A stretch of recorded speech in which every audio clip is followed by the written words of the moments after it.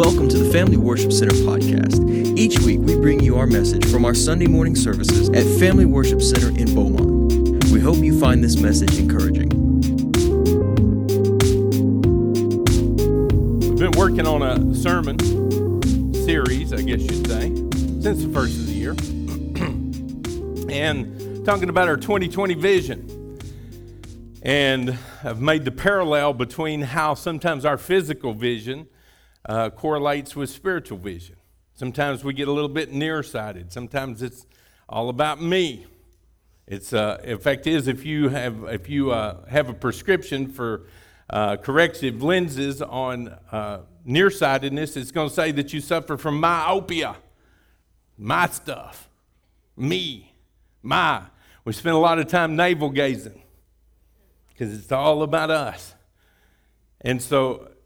Sometimes we can be farsighted. Sometimes, boy, it's like, I hope they're getting it. You got to be on the front row, kind of. I hope they're getting this. This is for somebody. We think about everybody but us. Sometimes we get presbyopia, which is old eyes. That's whenever our arms are not long enough or short enough, either one, and we have trouble focusing. And then sometimes we get astigmatism. I mean, have you suffered from astigmatism? Oh, several, along with myself. And that is whenever there's no clear focal point. You just can't get it in focus. Sometimes, I've said this before, I think the Lord wants us praying rifle prayers and not shotgun prayers. Pretty good analogy in Texas, I think. Shotgun prayers, we're just shooting away. It'll be a big pattern. We're just hoping one little pellet will get where it needs to be. And sometimes what the Lord wants us to do is to pray precision prayers. It's like shooting a rifle. You can reach out there and touch something way out there. And so ultimately it comes down to this. I think we need to be looking at our 2020 vision. Only about 35% of the population has correct vision, has 2020 vision. So that means that the rest of us need some correction. And we need the Lord to, as I've said every Sunday, I think this year, we need the spectacles of heaven to be put over our eyes and be able to see. We've been taking a look at Elijah and Elisha as a part of this. This is kind of what the Lord laid on my heart. And Elijah, of course, was the prophet. Great success as far as just having his prayers answered, and great successes against evil in Israel. And he called Elisha to be his understudy. And the focus of what we've been looking at is 2 Kings chapter 2, and that is when Elijah was about to go up to heaven. And we know the story. The chariot of fire came down, and basically he had asked Elisha, he said, I know my time's near, what do you want me to do? Elisha asked Elijah, I want a double portion of your anointing. He said, man, you've asked a tough thing. It's not really mine to give, but here's your answer. If you're with me whenever the Lord takes me to heaven, then you'll know you got that prayer answered. And, of course, we know he was with him. And Elijah's mantle fell back to the earth. And Elisha was kind of reticent to put it on, but he folded it up. And he went back to the River Jordan where they just crossed over. And he's getting ready to strike the water with it, but he holds it up to heaven and he said, where is the God of Elijah? He didn't say, where's my God? You could tell he was kind of reticent to take on the whole prophet thing. But where is the God of Elijah? And he strikes the waters part, and of course we know that ultimately in his life and ministry he did double the miracles that Elijah had performed, thus answering the question whether he got the double portion. But the question that he asked was, where is the God of Elijah? And my question is not that this morning. My question is, where are the Elijahs and Elishas of God? Where are the people that are willing to, in a day and a time when it's not popular anymore to be a Christian, when it's not popular to stand up for what this Bible says, whenever it seems like it's out of vogue to be a believer in Christ, who are the Elijahs and Elishas that will stand up for what God says? We've been looking at that for several Sundays now. We started off with, they stood up for what they believed. Then last Sunday we started that they listened for the voice of God. I did not get through with that message, so we're hopefully going to get through that today. So first of all, they stood up for what they believed. Secondly, they listened for the voice of God. And the question that I asked last week was, does God still speak? Some of the branches in our family tree would say no, that ceased. It's called cessationism. That at some point in time, some specific point, God said, okay, that's enough. I don't need to speak anymore. I don't see that. There's no place in the Bible that you can take. Fact is, I shared with you last week, if you look at God speaking, if you pick up your Bible and begin to read, you're going to go 3 whole verses. Genesis chapter 1, verse 3, you're going to find that God said something. Let there be. And guess what? It was. And if you continue to read in your Bible, you're going to find, if you put all inclusive here, God said, the Lord said, the Holy Spirit said, Jesus said, God says, present tense, the Lord says, the Holy Spirit says, and Jesus says, you're going to find almost 2,500 entries for God saying something.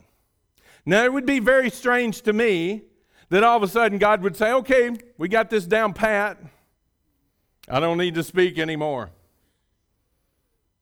How many of you feel like you've got it down pat enough that you don't need God's help or God to speak to you? That's what I thought. Me either. So ultimately, there's no place where it says it stops. And we could go through all that. If you weren't here last Sunday, go back and pick up that message. Zach has been good to already get that up and on. You can find it on Facebook there, and it's a link to SoundCloud, or you can subscribe through a podcatcher on your phone and get it there, FWC Beaumont.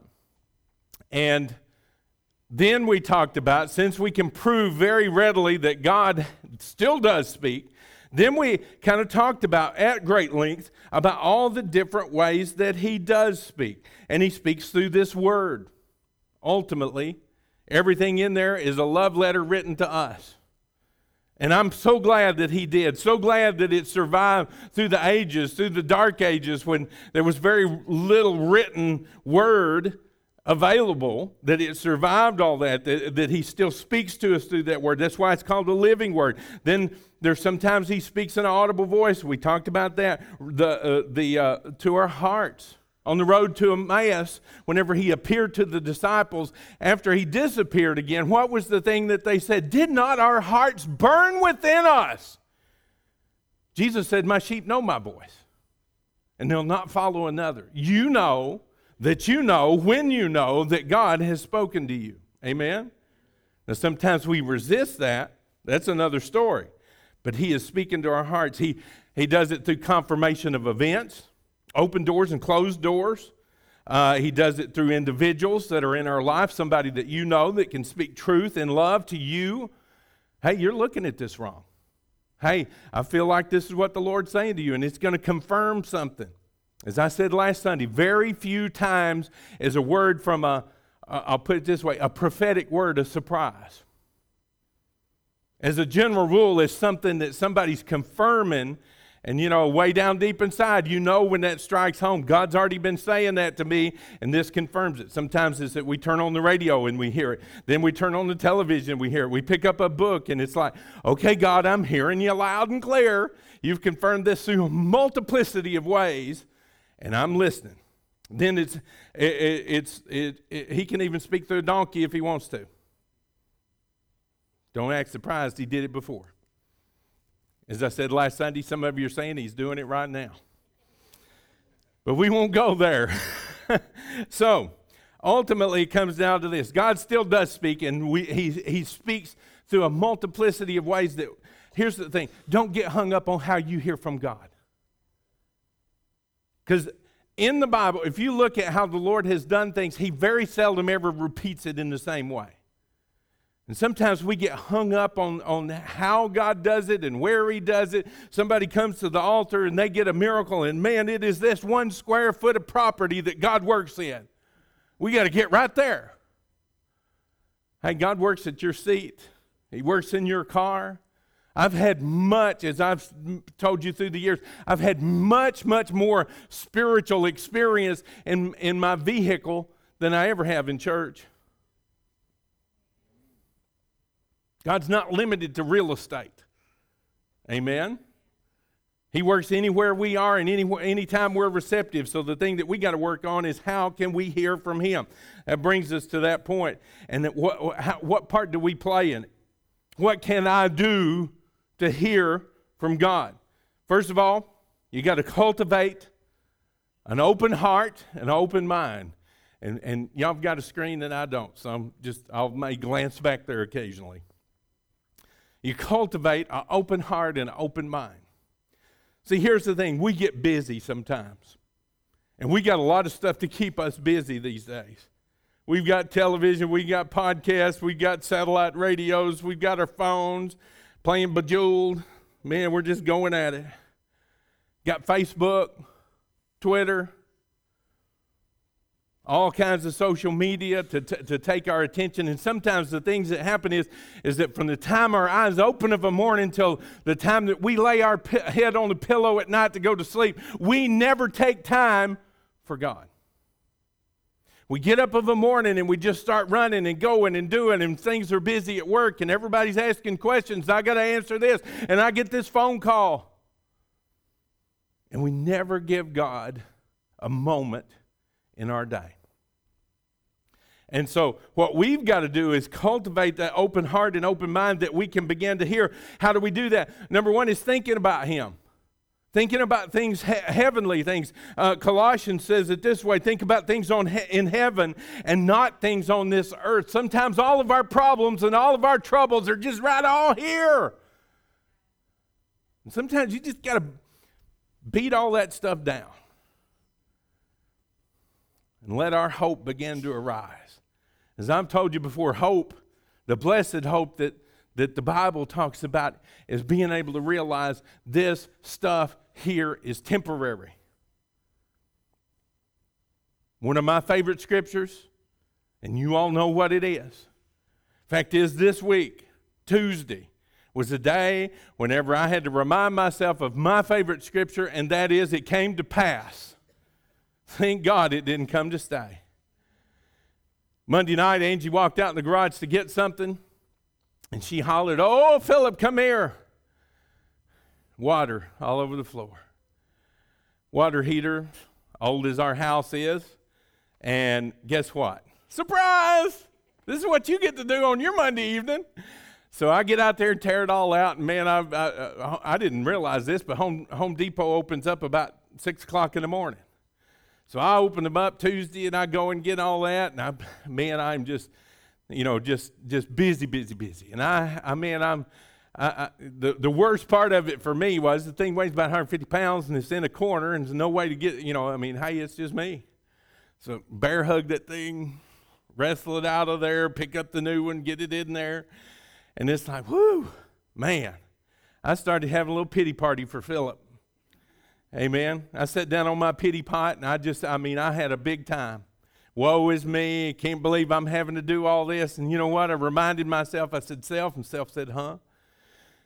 I said, you remember your favorite scripture? And Self said, I kind of do. And so I said, Self, remember, it came to pass. And you know what? David said it in the Word. He said, I encouraged myself. I just reached around there and patted myself on the back. I said, man, you're doing a fantastic job. You can get through this. This is one day among a bunch that, you know what? In the scheme of things, when I get to heaven, it's going to be like, you remember that day when I was having that little pity party for myself? Did it come to pass or did it come to pass? Guess what? There ain't going to be no leaks but water heaters in heaven. Amen? And so what we've got to do is start thinking on heavenly things and not things on this earth. I'm going to tell you something. If we are constantly thinking about things on this earth, if we are constantly 24 hours a day running CNN or Fox headline news or whatever it is, I'm going to tell you something. What will get me down quicker than anything is just a constant barrage of all this mess that's going on in this world. Especially lately, we're in an election year. Can you imagine what it's going to get like before November comes? Lord, have mercy. Let's turn that stuff off. Let's start thinking about things in heaven. Let's start thinking about when things are going to be perfect. Let's start thinking about when things are going to be absolutely wonderful. And there's not going to be any more sickness, and there's not going to be any more death, and there's not going to be any more pain and suffering. Woo! I don't know. I'm fixing to get happy. Y'all can come with me, or you can stay where you're at. Amen? Woo! I tell you, I didn't, like David said, I encouraged myself. Woo! I like it. So we got to start thinking. So what are the things that cause us not to cultivate a mind that's focused on Him? Sometimes it's our pride. Sometimes we think, I got this. I remember years and years and years ago, before I started learning much about this, I was a young Christian, and I remember one time I was going through some stuff, and I was just wrestling with it, and my wife, she was about, in the Lord, she's about 9 months older than me, and she said, why don't you pray about it? And I said, because I don't want to waste my blessings. You know, it's like, almost, I guess, in the mindset of God was like a genie in a bottle. And you got 3 wishes or whatever. I was limiting God because I wouldn't give it to Him. It was me. It was pride. It was a pride deal. I wouldn't let go and let God do what He needed to do. And what we've got to do is do that. Hey, I have through the years learned I am incapable of running my life by myself. Amen. I'm not smart enough. I'm not wise enough. I mean, I'm pretty good looking, but I'm even not good looking enough. You didn't have to laugh out loud. That's one thing you don't ever have to worry about there. Sometimes it's our fear. Sometimes it's that stepping out. Whenever Peter was sitting in the boat and here comes Jesus on the water, and what does it say? They were all afraid. They were scared. And Peter says, Lord, if that's really you, let me walk on the water. And sometimes we give Peter, grief because he takes those steps, took a couple of steps out of the boat. Jesus has to reach down, pull him up out of the water. But you know what? Where were the 11? Sitting in their seats, still scared. At least Peter had faith to be able to take a couple of steps. And sometimes we got to get over our fear, and we got to realize that, hey, if God has put this thing in motion, He's working for our good and His glory. So whatever happens, it's going to be okay. I might fall, I might stumble, I might trip up, I might sink and go underwater for a minute, but ultimately, you know what? We're still talking about it 2,000 years later. And Peter walked on the water. Got to get over our fear. Let God be God. Sometimes it's bitterness. Sometimes it's because things have happened and we get bitter. Maybe somebody hurt you. Maybe somebody did something. Maybe somebody said something. Maybe it was a series of events and we got bitter. You got to let go of that. You got to just say, God, it hurt. And I know it hurt. I can tell you some stories that curl your hair. Church world is not all that in a bag of chips. Sometimes bad things happen. But ultimately, it comes down to this. God is in control of this thing. And I got to let Him handle it. There may be somebody that needs to pay for that. Sometimes we talk about karma. Boy, I hope karma comes around. There ain't no such thing as karma. Amen? God's in control of this. And what did He say? Vengeance is mine. Let God handle it. Whatever happened, might have been a divorce. Might have been something ugly that happened in your life. Might have been something that somebody did to you. And yeah, they deserve recompense. Let God handle it. Cultivate an open heart and an open mind. Sometimes along with that bitterness is that unforgiveness. That we hold on to that. I won't ask for a show of hands, but how many times have we laid awake at night thinking about what somebody did to us?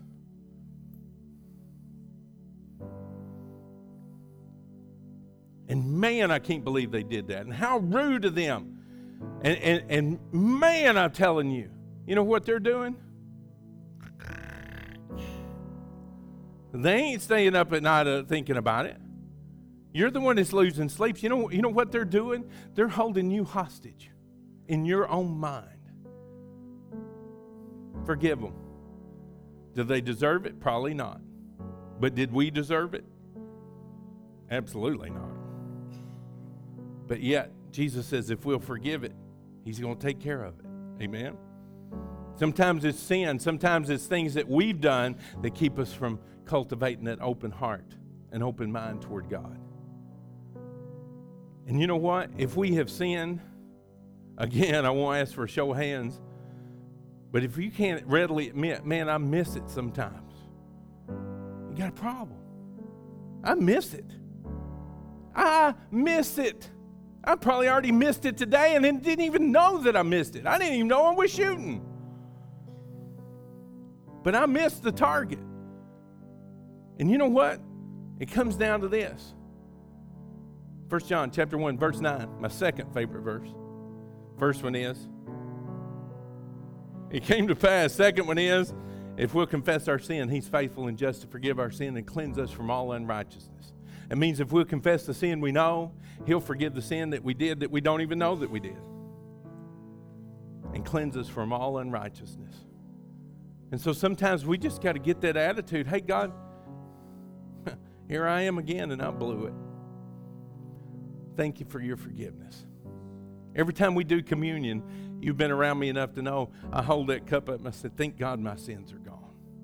He shed that blood so that my sins were washed away, and thank God my sins are gone. Because there's a whole boatload of them. And you know what? He doesn't hold it against me anymore. And He doesn't hold it against you if you just give them to Him. God, I missed it. That's the word for sin is most often used in the Bible. If you go back to the original language, this is one of those times when it adds just a further dimension to it. And I think I'm pronouncing right, harmatia. And it simply means missing the mark. And so whenever we go to God and say, I missed the mark, you know what? Okay. I'm glad you brought it to me, is what He's saying, instead of holding on to it.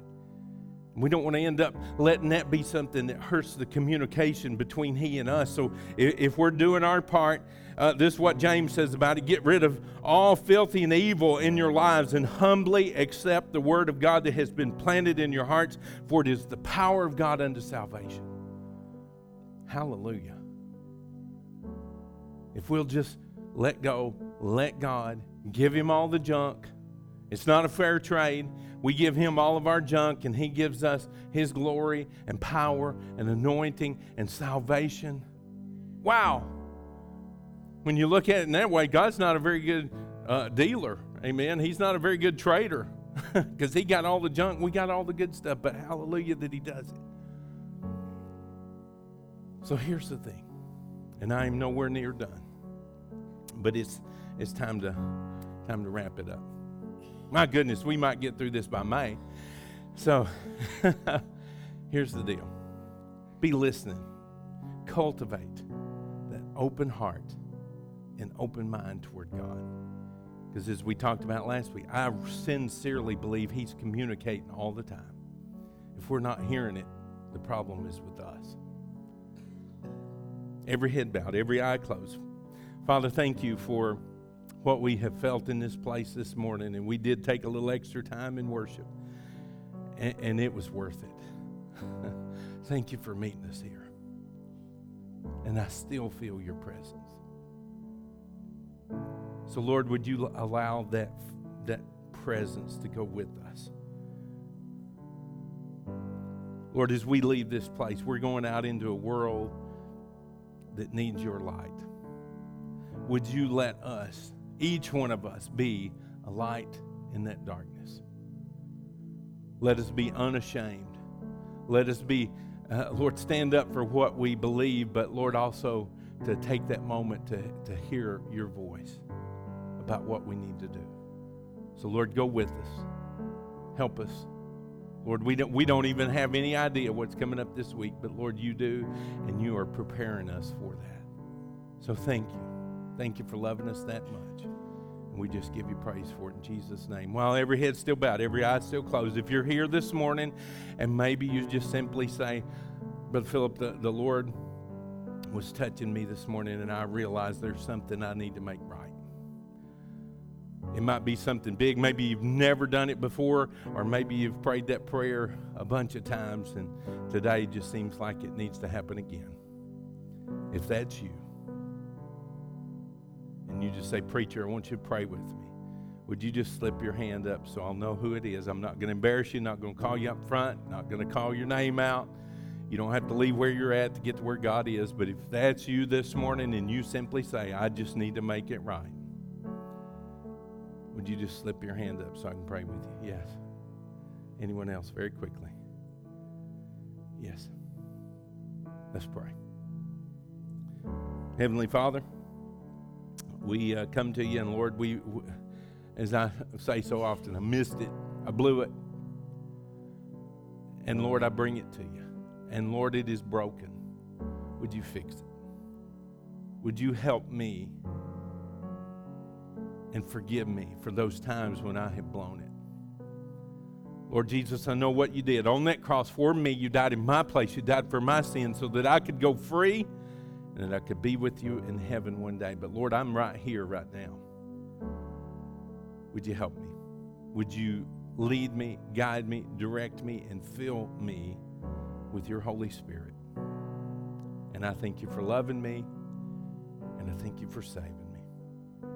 In Jesus' name, amen. Give the Lord a big hand clap for that this morning. If you prayed that prayer, guess what? You made things right with the Lord.